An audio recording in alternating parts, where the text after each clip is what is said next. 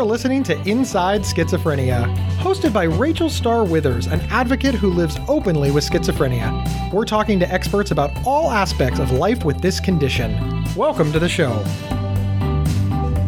Welcome to Inside Schizophrenia, a Healthline Media podcast. I'm your host, Rachel Starr Withers, here with my incredible co-host, Gabe Howard. Hey, Rachel, I am super excited to be here. And today we're going to be talking about, I don't know how to pronounce this word. How do you pronounce it? That is up for debate, Gabe, because as I looked across the internet, there's a few different ways people pronounce this. Tardive dyskinesia, tardive dyskinesia, tardive dyskinesia. Today, we're mainly going to be saying tardive dyskinesia. Or TD for short. It reminds me of tinnitus versus tinnitus, which is the ringing in your ears. I can't get anybody to agree on which one is right either. It seems that both are, this might be a potato-patata thing, a tomato-tomata. Tardive dyskinesia is a side effect from antipsychotic medication that involves uncontrolled, abnormal muscle movements. People with schizophrenia are especially vulnerable to developing tardive dyskinesia due to the fact that one of the main treatments for schizophrenia is antipsychotic medications. The percentage of patients who will experience tardive dyskinesia ranges from 3% all the way up to 68%, which is one of the biggest gaps, I think, ever. If someone says, oh, you're going to have like maybe a 3% chance of something, you're like, oh, that's nothing. You're going to have almost a 70% chance. That's a lot. That is a big jump. And tardive dyskinesia can have a very negative impact on the quality of life. It's a side effect of antipsychotic medications. I really feel the need to really hit hard that people believe that the rocking back and forth, the shaking, the tongue darting are symptoms of schizophrenia. And it's much like saying that a symptom of cancer is losing your hair. Everybody understands that losing your hair with cancer is a result of the cancer treatment. But I really think that many people in society, including a really alarming number of people living with schizophrenia, also believe that it's a symptom of schizophrenia. Today, we're going to talk about what exactly tardive dyskinesia is, how it's being treated, and ways to manage this medication side effect that, in many cases, can be permanent. And joining us today is Dee Lindy with the Dystonia Medical Research Foundation, who is a support group leader. And she is going to share an absolutely incredible journey that she has had with tardive dystonia. And if you just thought, Rachel, I thought this was about tardive dyskinesia, we'll get into the name specifics throughout this episode. Rachel, drop some knowledge on us. What is the medical definition of tardive dyskinesia? Tardive or tardive means delayed. So a delay in something. And then dyskinesia or dyskinesia means uncontrollable, abnormal movements. They're involuntary muscle movements, usually in the lower face and the extremities. It can progress to like other areas of the body. It can be a temporary or a chronic condition, and it's associated with long-term use of antipsychotics. It's a little misleading on what they mean by long-term. Long-term can mean a month to years. And of course, people with schizophrenia are treated long-term. This is yes. To be med compliant, to do what you're told, to listen to your doctor, to take your medications as prescribed. You're going to be on these medications for the rest of your life. If the rest of your life is not described as long-term, I don't know what is. What are the breakdown of percentages? I understand Yale studied this. What did they learn? It can be very confusing because it depends on the age of the person. If you are over 65, they consider long-term to be a month. The older you are, the quicker you can develop tardive dyskinesia from antipsychotics. Younger people have much lower percentages. So when they do these studies, a lot of times they kind of take the median of everyone in the group, but when they actually break down and do studies based on age groups, they find out that certain people do develop TD quicker and are more likely to get it. So that's like the big reason the percentages are all over the board. The very common thing you hear quoted is that if you are on atypical antipsychotics, there's a 20% chance. When it comes to antipsychotics, there's two types. There's first generation, typical ones, and then second generation, atypical antipsychotics. Is there a certain point where you're safe, or meaning if you've been on the medication and stable for 3 years, you won't get tardive dyskinesia, or the longer you're on it, do your odds increase? So unfortunately, with TD, the longer you're on antipsychotics, the more likely it is that you will at some point develop tardive dyskinesia. So if you've only been on antipsychotics for 5 years, about 32% of people develop it. It jumps to 57% when you've been on it for 15 years. And then if you've been on antipsychotics for 25 years, that's where we're hitting 68%. In fact, they're kind of starting to assume now that if you were on antipsychotics for an entire lifetime, you're most likely going to have TD at some point. It may or may not be permanent, but you'll probably develop it at some point to some degree. You know, Rachel, I just want to point this out because so many people are just like, well, why didn't you just take your pills as prescribed? What was the problem? Why weren't you med compliant? What's the issue? And then we see things like this, and you're like, maybe that was the issue. Again, I don't want anybody to hear, hey, don't take your meds. Gabe said it was a bad. No, I'm saying that this would give anybody pause. I mean, a medication that you need to take for the rest of your life that's starting to look like it has 100% chance of this terrifying side effect. I think any reasonable person would be like, well, now, wait a minute. What's more distressing is that for people with schizophrenia, not only are we the main ones affected by this side effect, if you have schizophrenia and you have a lot of negative symptoms, they found you are also more likely to get TD. And negative symptoms, meaning depression, not feeling emotions. They've also found out that people who have undergone electroconvulsive therapy, as many people with schizophrenia have, are more likely to develop TD, which I, of course, also fall into that category. And I'd never heard that before. I was like, oh, wow, maybe that's why I got TD so easily. There's a lot of cards stacked against people with schizophrenia when it comes to developing tardive. Now, Rachel, what does TD look like for you? When I was first diagnosed back in my early 20s to my mid 20s, I was put on a lot of antipsychotics. So I was on all of them. I'm talking first gen, second gen. I mean, they ran me through every single one before I could be approved for ECT. A few years later, even though I wasn't still on most of those medications, I was sitting in my bed one day and I noticed my tongue was like moving around like a snake. That's the only way I can describe it. And I wasn't controlling it. And I remember thinking that was really odd. And then I started shaking and having these uncontrollable tremors. And I went to the doctor, and the doctor thought it was odd. And he Googled it, which was distressing to me to be sitting there in a doctor's office and they're actively telling me they're Googling. I actually went to another doctor who, off the cuff, was just like, oh, yeah, you have tardive dyskinesia. Like, you just said it like matter-of-factly. And I'm like, oh, okay. Didn't do anything for me. He just told me that's what it was. Just everyone kind of treated it like it was no big deal. It has gotten worse over the years. One thing that I've learned is as they change up my medications, sometimes it does get worse. Sometimes it kind of backs off. The more stressed out I get, the worse it becomes. Now, Gabe, you've been around me a lot. Have you ever noticed me shaking or having any issues with my movements? I have, of course, noticed some symptomology that I think, oh, hey, I bet that's TD. But I'm very, very used to you, and it's not as exaggerated as it is in pop culture. Sometimes I notice like a tongue dart, and I think, well, maybe you've just got like salt on your lips, right? I mean, not every road leads back to schizophrenia when I'm hanging out with Rachel. But yes, I have absolutely noticed it. But I do wonder if other people would notice it. And if they did notice it, if they would think it was a symptom of schizophrenia, or they think it was odd, or they would think that you're just a quirky kind of person. I'm not sure that other people would notice it and think it was anything other than, hey, Rachel's kind of bouncy. I agree with that. I think the symptom of it that people notice most that raises red flags is my hand shaking. My hands kind of tremble and shake a lot. I notice it most when I'm like at a store or restaurant someplace and I have to like put my credit card in the little slot, you know, where you just stick it in for a second. I have the hardest time sticking my credit card in that slot and I'm always shaking. I was at the mall and I walk into one of these upscale sunglasses shops and I'm looking at sunglasses and my hands just were going crazy. And the attendant comes over and stands really close to me. And I kind of got the feeling, I'm like, she must think I'm nervous because I'm about to steal something.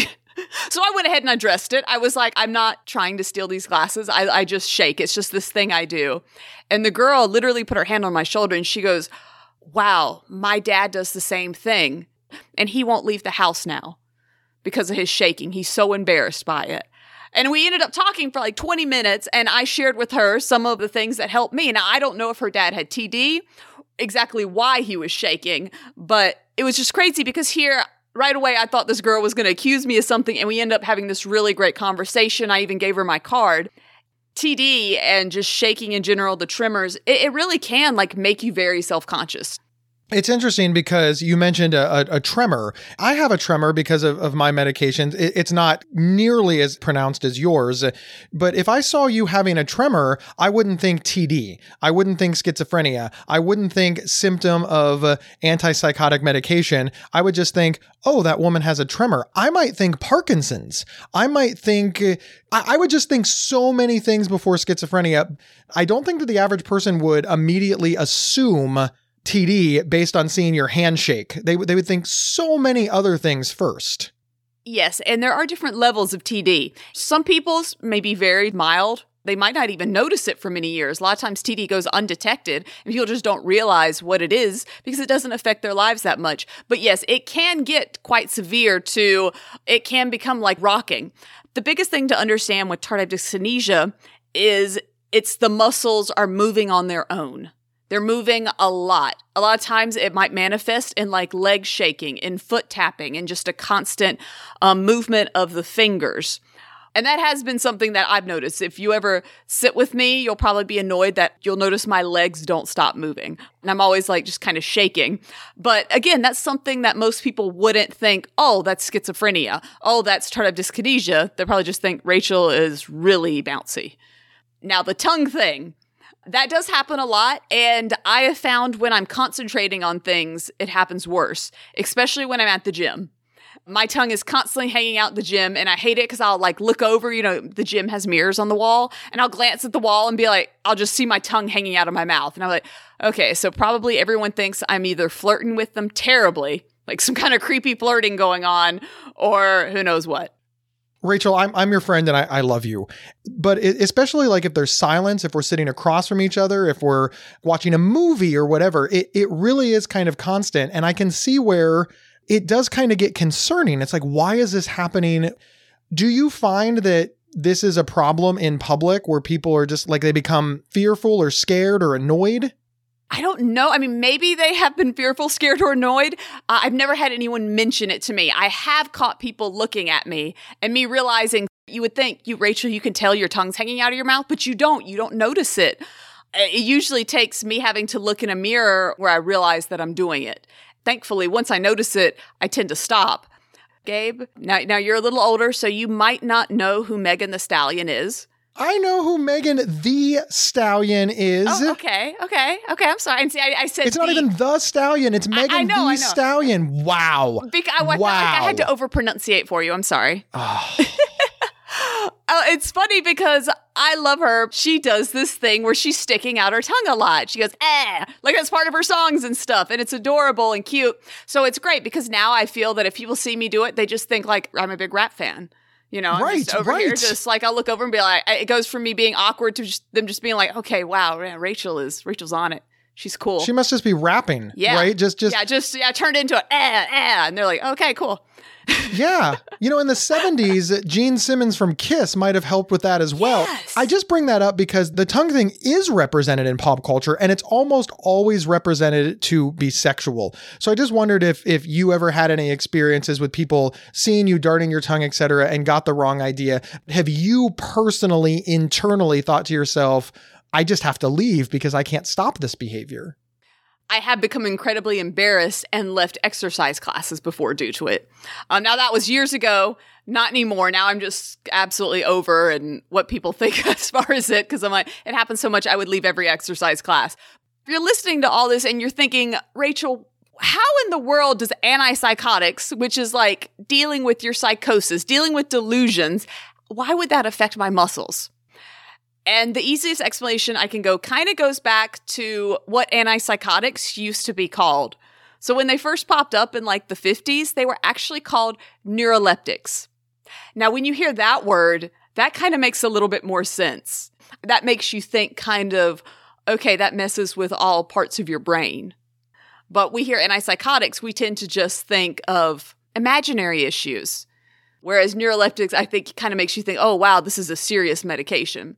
And the name change did come about in the 60s when they realized that these types of medications really helped people with schizophrenia.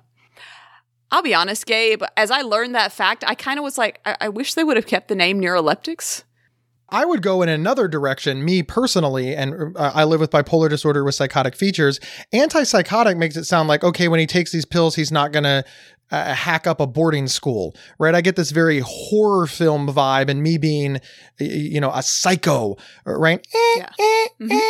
So I wish they were called neuroleptics, because when I tell people that I'm on antipsychotics, they're like, so if you weren't on those pills, you'd kill me? On one hand, I want to be upset, and I want to be annoyed, and I want to be hurt by them thinking that, but why? Even I, when somebody does something, I think, oh my God, that guy's psycho. Even I do it. It's just such a part of our culture. Yes. So as annoying as that piece of stigma and discrimination is, it's perfectly understandable. When did they become aware that antipsychotics had this side effect? Rachel, is this a recent development? Is this new? The first time they started noticing what would later be called tardive dyskinesia was in 1950s. Clinicians actually started noticing as they were giving this out to different psych patients and stuff that they were starting to have tremors. They were having muscle problems. So it was first documented in the 50s. There were 9 studies done in the 60s that schizophrenics treated with antipsychotics, that 10% of them to 40% seemed to get this muscle problem. So this is in the 60s. They're already realizing up to 40% of schizophrenia patients were getting these muscle problems. Now, and that kind of bothers me that even back then they're starting to track that this is a big issue. And yet no one really jumped in to do anything about it. When it comes to TD, there's also some issues as far as when we look back at those percentages of, well, how come they're, say, it's 3% to 68%? Whenever they do these big studies, a lot of times they're just doing a study on a certain drug. But me, having schizophrenia, I'm on a lot of drugs at once. Usually multiple antidepressants and antipsychotics. They create for you this kind of cocktail. Very few studies focus on how being on multiple at the same time affects your chances of getting TD. When you're on multiple, it does up your chances for TD, and it makes it harder to figure out which one is causing it. I want to touch real quick on the cocktail because, of course, you are right. How do the drugs interact with each other? How do they interact with the individual person? And this is also why people who are diagnosed with schizophrenia, bipolar disorder, really any illness that involves a cocktail, they can't just get one drug and be fine, right? They can't get one prescription and be fine. These prescriptions have to be prescribed one at a time so that a doctor can get a handle on how it's impacting your body, the side effects, and figure out what to add and what not to add. You're not prescribed the cocktail on day one. The cocktail builds up over 6, 12, 18, 24 months. This is one of the reasons that it's so hard to stabilize people with schizophrenia, because you generally have to give the meds 1 or 2 at a time and then work around the margins to really zero it in. Rachel, I want to ask you of course are on a cocktail of medication. Just to be clear, has there ever been a study on your exact cocktail? I'm going to say absolutely not. Of course not. Of course not. And then the fact that my cocktail gets tweaked at least every 6 months. So even if there was a study, which there's not, they're not doing Rachel studies. No, there's not. This does make it difficult for people living with schizophrenia and other mental health issues because we only have this basic understanding of how the medications work to begin with. And then we start to layer it up. How do the medications interact with each other? How do they interact with the patient? The way that the medicines interact with your body at the age of 20 is going to be very different than 30, 40, 50, 60, 70, 80.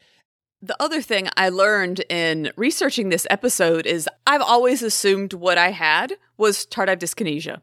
That's the term I always heard. I didn't realize that there's actually a whole group of these muscle issues. Tardive dyskinesia is what you hear most with antipsychotics, but another one is tardive dystonia, which our guest coming up will talk a little bit about. There's also tardive akathisia, tardive Touretteism, which is a version of Tourette syndrome, tardive tremor, which I talked about. And honestly, I assumed the tremor was part of tardive dyskinesia. And then certain of the symptoms of tardive dystonia, I've always assumed were dyskinesia. And sometimes the lines between what's what can be very blurred. Okay, Rachel. So obviously having people with schizophrenia stop taking their medication because of this side effect, that sounds like a really, really bad idea, right? It's out of the frying pan and into the fire. But is there a treatment? Are you just stuck with this? Is this just life with schizophrenia? Right away, once they diagnose you with tardive dyskinesia or they see that you're starting to have muscle movement problems, yes, the main go-to is stop the medication causing it or lower the dosage.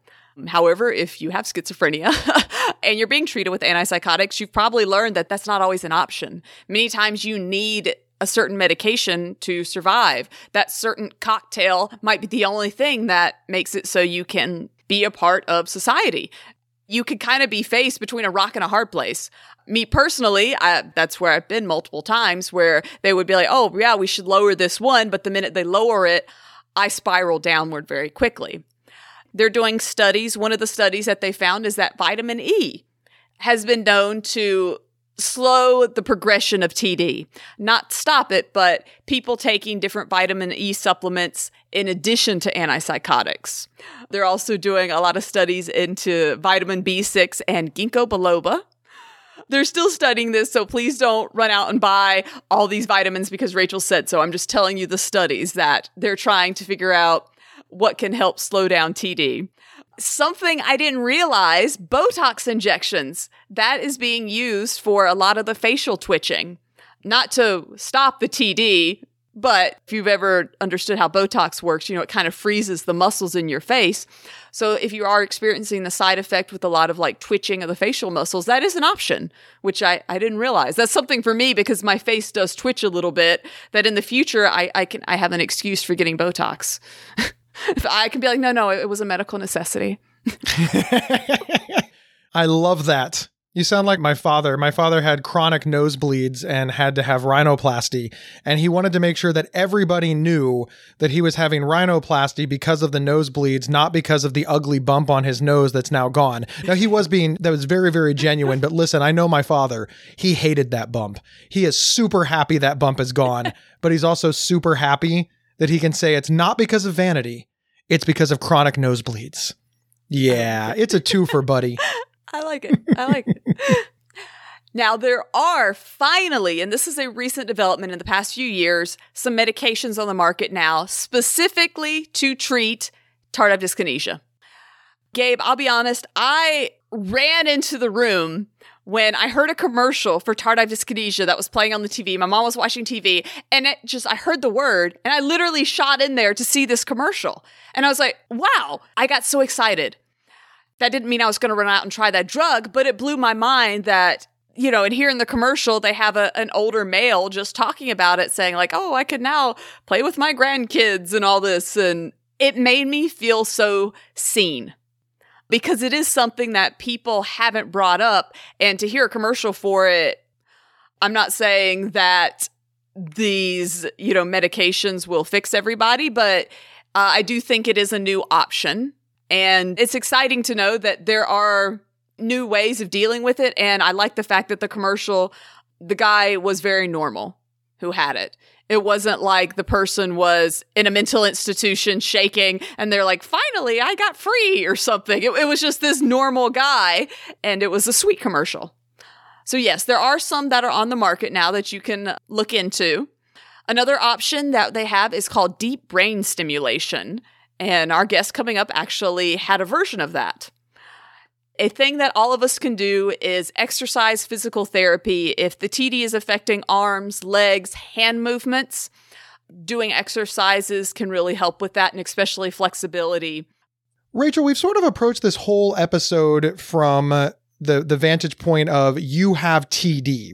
But how do you know? I mean, there's obviously the symptoms, the involuntary muscle movement is kind of a pretty big hint, but a doctor generally has some sort of, test. Is there a blood test for this? Diagnosing TD is based off a doctor's observation. Now, what they do have is the Abnormal Involuntary Movement Scale, or the AIMS examination. And it's a very short examination where you do these little physical movements like touching your fingers together, things like that. Now, that is to not tell whether you have TD, but to judge the severity of TD. And they actually suggest doing this abnormal involuntary movement scale before starting an antipsychotic, during taking the antipsychotic, and afterwards once you've been taken off of one. This has been around since the 70s, Gabe, and I have never had a doctor do the AIMS examination with me. Now, that's not to say I haven't had some great doctors, but I did find this a little annoying that no doctor has ever done this examination with me. To my medical professionals out there, this needs to be something that is taken more serious. TD can kind of sneak up on you, like it did me. It started with just shaking and it just progressed. I don't really know when it started because I didn't notice it until it had escalated to, like I said, my tongue was doing all this really crazy stuff and I was dropping things. I couldn't hold my phone. I was having trouble writing. That's at what point I went to the doctor, which it kind of progressed to the point that I was having trouble holding a pen or pencil. You said that the AIMS test was developed in the 1970s. Once again, that was over 50 years ago. TD has been around for a long time. It's been researched for a long time. It's been understood for a long time. Yet many people have never heard of it. And when I say people, I mean people with schizophrenia. Wow. There's just so much data to support that this has been well known and that people living with schizophrenia just haven't heard of it for a number of reasons that we probably talked about in the stigma episode of Inside Schizophrenia. Yes.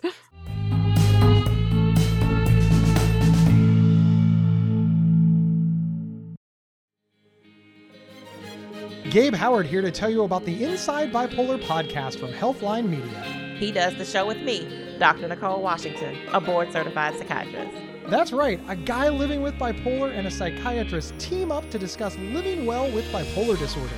Listen now on your favorite podcast player or visit psychcentral.com/IBP to learn more. Subscribe now so you don't miss out. Hi there, I'm Faye McCrae, Editor-in-Chief of Psych Central. Whether you're looking for free resources, quizzes, or thought-provoking personal perspectives, Psych Central has what you need to join you on your mental health journey. Psych Central's talented team of award-winning writers, editors, and medical professionals are passionate about creating a safe, inclusive, and trustworthy environment where you feel seen and heard. Visit us now at psychcentral.com. That's psychcentral.com.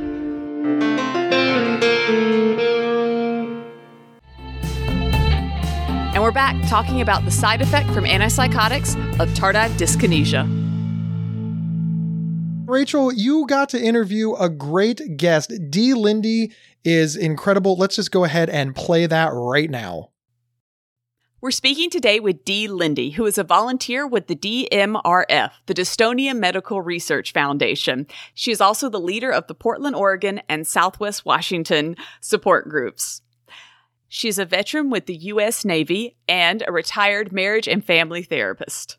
Thank you so much for speaking with us today, Dee.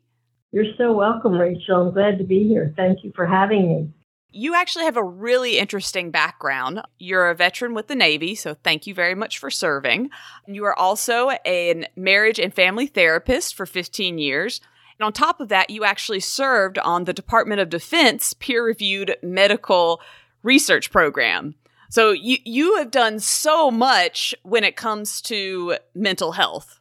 Yes, correct. Tell us about your background and your personal journey with tardive dystonia. Well, back in the early 90s, I was being treated for depression. And the doctor that was treating me, at one point along there, she misdiagnosed me and mismedicated me. And she had me on all kinds of antidepressants and antipsychotic medications. And when she'd give me medication, if I'd have a side effect, she would just give me another medication to counteract those side effects. And it just kept snowballing to the point where I was on like 10 different medications at one time. But the antipsychotics, I was only on them for like 6 weeks to 3 months at the most. But the damage was already done. And in 1995, I started showing signs of tardive dyskinesia. And eventually, by 1997, it progressed into full-blown tardive dystonia. So, Dee, you've served on the Department of Defense peer-reviewed medical research program, and you've testified before the Senate Defense Appropriates Subcommittee, urging the federal legislators to keep dystonia included as part of the DoD research program. Tell us, from your inside knowledge, how does the government see the topic of dystonia? Well, the government initially didn't even see dystonia. Nobody even knew what dystonia was until we started going to D.C. for Advocacy Day. We go every year. Many of the senators, many people in Congress are now familiar with dystonia. At least they know the word, and that's a start right there. And now that we know that the military people are coming back from all these wars and whatever with traumatic brain injuries, which can lead to dystonia, they're much more aware of dystonia and aware of what it is and how it affects a person's life. So when we go in with from that angle, they're very much aware and very supportive of the foundation's efforts to get funding for research. And that's why every year we try to get on that DoD list. It's very competitive. What were your first symptoms with tardive dyskinesia? Well, the very first symptom was what's in the mental health field, it's called pill rolling, where your thumb and index finger do this little rubbing thing like you're rolling a pill or something between your fingers. And then the next symptom that I had was I was so restless I couldn't sit still, and I was constantly moving. Eventually it progressed to tardive dystonia, which included all the muscle spasms and the cramping, and I was pretty much non-functional for several years. I lived on the floor because I couldn't sit up in a chair, and I couldn't feed myself or button a blouse or zip anything. And I ate, lived, and slept on the floor. And in order to eat, I would put my plate on the floor and just scoop the food from the plate into my mouth because I couldn't get, my hand was shaking so much I couldn't get the food from the plate up to my mouth. So I just had to scoop it in. And those were terrible, terrible dark times for me. What did you find that helped you deal with a lot of this? Having been a therapist, I kind of tried to do a little therapy on myself. And I went through all those stages of grief that they talk about, the denial, anger, betrayal, depression, and acceptance. And how I accepted the fact that this was not going to go away. I used to journal a lot, and writing in my journal has always been very helpful for me. And I would write to the dystonia, and I would say, okay, look, we both have to live in this body, so we have to figure out a way that we're going to live together in harmony, because you're not going away and I'm not going away. So we have to figure this out. Eventually just came to accept that this is what I have to live with now. At some point, you had brain stimulation. Did that help? Yes. At first, I was given all the medications that they give to treat dystonia, but none of them were working for me. So I was referred to a neurosurgeon who was doing this brand new surgery called deep brain stimulation surgery. And I was a good candidate for that. And I was actually the 9th person in this country to get DBS for dystonia. Wow. In 2000. And it has worked incredibly well for me. I mean, it gave me back my life. And I just recently celebrated my 22nd anniversary with deep brain stimulation surgery. Was it a one-time thing, or did you have to continue to have it done? Well, once they implant the leads into the brain and then hook you up to your little battery stimulator, it's like a pacemaker, then you go for several months for programming. And I was lucky because they found my optimum settings within 6 months after the surgery, and I have had the same settings for 22 years.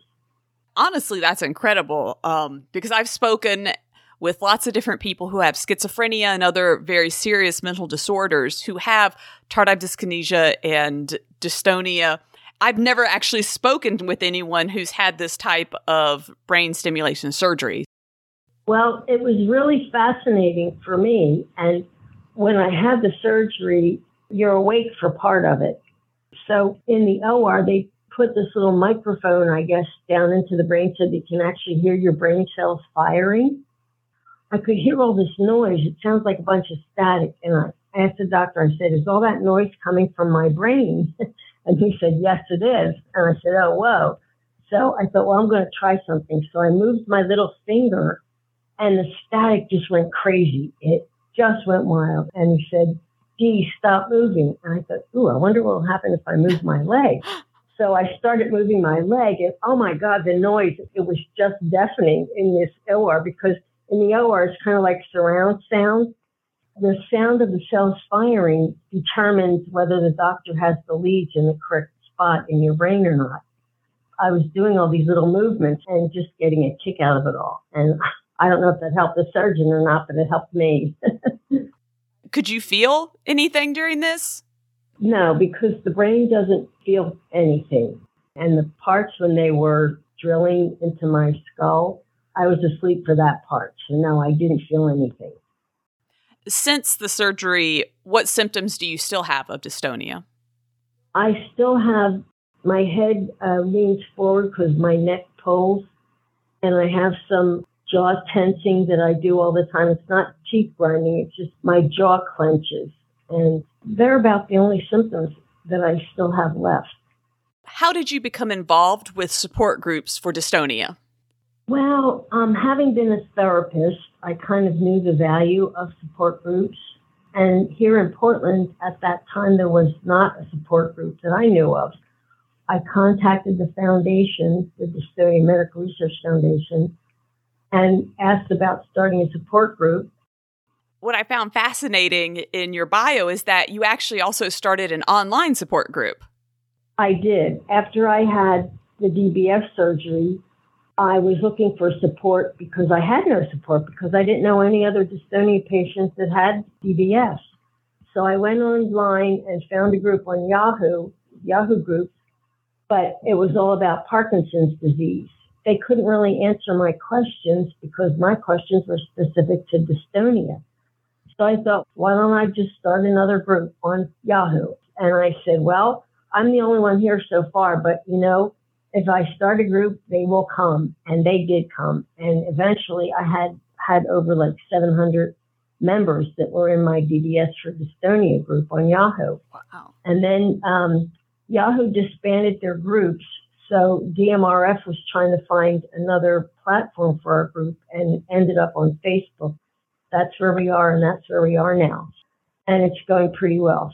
In the beginning, I decided that people were so kind to me when I first got dystonia. I was on the DMRF bulletin board and online support there, and people were very kind. And I thought, well, I just want to keep that kindness going and pay it forward. So that's why I started all these groups, and that's why I really got involved with the Dystonia Medical Research Foundation. How can a support group help someone who is experiencing different types of TD?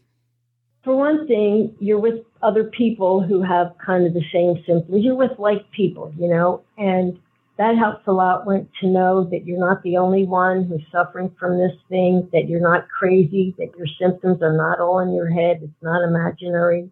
It's a very real thing, and you don't have to deal with it alone. Is an online support group a good option for people who might be a little hesitant about going in person to a support group? Yes, actually it is. It is because a lot of people that have dystonia aren't able to drive, or they're not able to travel because it's too painful to sit in a car. You can be in the comfort of your own home. You can be laying in bed if you want. You can be in your pajamas, whatever you want. It really has been beneficial. Tell us, what is a typical support group session like? If I was going to one for the first time, what should I expect? You could expect people to greet you and make you feel welcome and comfortable. And at the support groups, we have different formats. Like sometimes we'll have a guest speaker will come and talk about things like living with a chronic illness, coping skills, how to be assertive or how not to feel excluded from things, or how not to exclude yourself from activities or from life just because you have tardive dystonia or tardive dyskinesia. And then sometimes we'll just have a meet and greet where people come and they talk about all the things that they're doing to help their symptoms and what doctor they're seeing and what their doctor does and how they're feeling today and that kind of thing. And I also want to say that family members and friends are also welcome to come to our groups. You don't have to talk if you don't want to. You don't have to do anything you don't want to do. You can just sit there and observe whatever you want to do, whatever makes you feel comfortable. They're very informal. It's not like a therapy session. It's more like just a group of people getting together to compare symptoms and compare treatments and get information. How can our listeners find out more about support groups for dystonia? You can go to dystonia-foundation.org and look up support groups in your state. Or just send an email to info@dystonia-foundation.org. Thank you so much for speaking with us today, Dee. The work you're doing is helping people like me and so many other people that have disorders. So thank you very much from all of us. You're welcome, Rachel. It's really been a pleasure. Thank you so much. Thank you so much, Rachel, for doing that interview. As I was listening to it, I wondered about your emotions. Honestly, how did it feel hearing about a really, really severe case, knowing that you live with, as your friend, I was kind of worried about you during the interview process. It shook me a little bit, Gabe. And I actually emailed Dee right after we had that interview with her. And I thanked her because I said, as you were talking, as you were describing your symptoms, I realized I had a lot of those symptoms. And it did make me kind of think like, oh, wow, I need to watch my TD more carefully. She talked about the jaw, the clenching, which I've had now for quite a few years. I really didn't think of it as being related to antipsychotics. In the past 3 years now, I've actually dealt with this really bad locking up of the right side of my shoulders, this like cringing pain that keeps happening. And I go to massage therapists. I went to a physical therapist. I went to all these different people. No one has helped me with it. And that made me think when she was talking, I was like, I wonder if this is related to the antipsychotics, these muscle problems that I keep having with the right side. It was eye-opening because here she's talking and I'm thinking, wait, why do I identify so much with what she's saying? And it really shows you like how important support groups can be, that you can be around other people and they might be able to help you realize different things that you're going through. And also they can share ways to deal with those things, ways to cope, ways to manage. Just being able to connect. And she made me feel kind of like that commercial did, seen, like, oh, wow, here's someone talking about something that I'm going through. And it was kind of nice. We have long been proponents of peer support and peer-led support groups and finding other people who have led a similar life to yours so that you can vent, you can cry, you can hug, but also so you can trade skills, right? So you can learn coping skills. And I know you learned a lot of coping skills from this episode, as you just mentioned, but also just from being a mental health advocate, a schizophrenia advocate, and somebody who lives with TD. Can you share some of those coping skills with our audience? Yes. So over the years, I've had to kind of learn how to deal with my TD. It gets a lot worse when I'm stressed out. I have learned that. And managing stress is like, I hate when people tell me to do that because I'm like, I don't know how else, I don't know what else to do here. I feel like that's all I do is manage stress, and I guess I'm doing a terrible job at it. But for me, that's one of the biggest things is when I start to realize that I am shaking, is that I probably need to take a step back in my life from different things. We talk about it with schizophrenia. Support networks are very important. And those that you have in your support group, you need to speak up about the tardive dyskinesia, any kind of issues like that you're having. Let people around you know you're having issues. My dad is great when it comes to food because of my shaking, I try to avoid using knives. because I have cut myself so many times. It's very hard for me to cut things, and he's real quick to cut my food up for me. I know nobody wants to be told to exercise, but the stretching for me really has helped with a lot of my muscle movements. Now, when it comes to actual activities, okay, adapting, you're going to have a hard time finding tools and resources for tardive dyskinesia. It's a lot easier if you look up tools for Parkinson's, for tremors, different products that are specially marketed to the elderly who have a hard time holding things. And when you start looking for stuff like that, there's lots of tools for eating, drinking, cooking, writing, pens and pencils that are like thick, big padded ones that are easier to hold. Like, I have the hardest time using a normal pen or pencil. I just can't hold them well.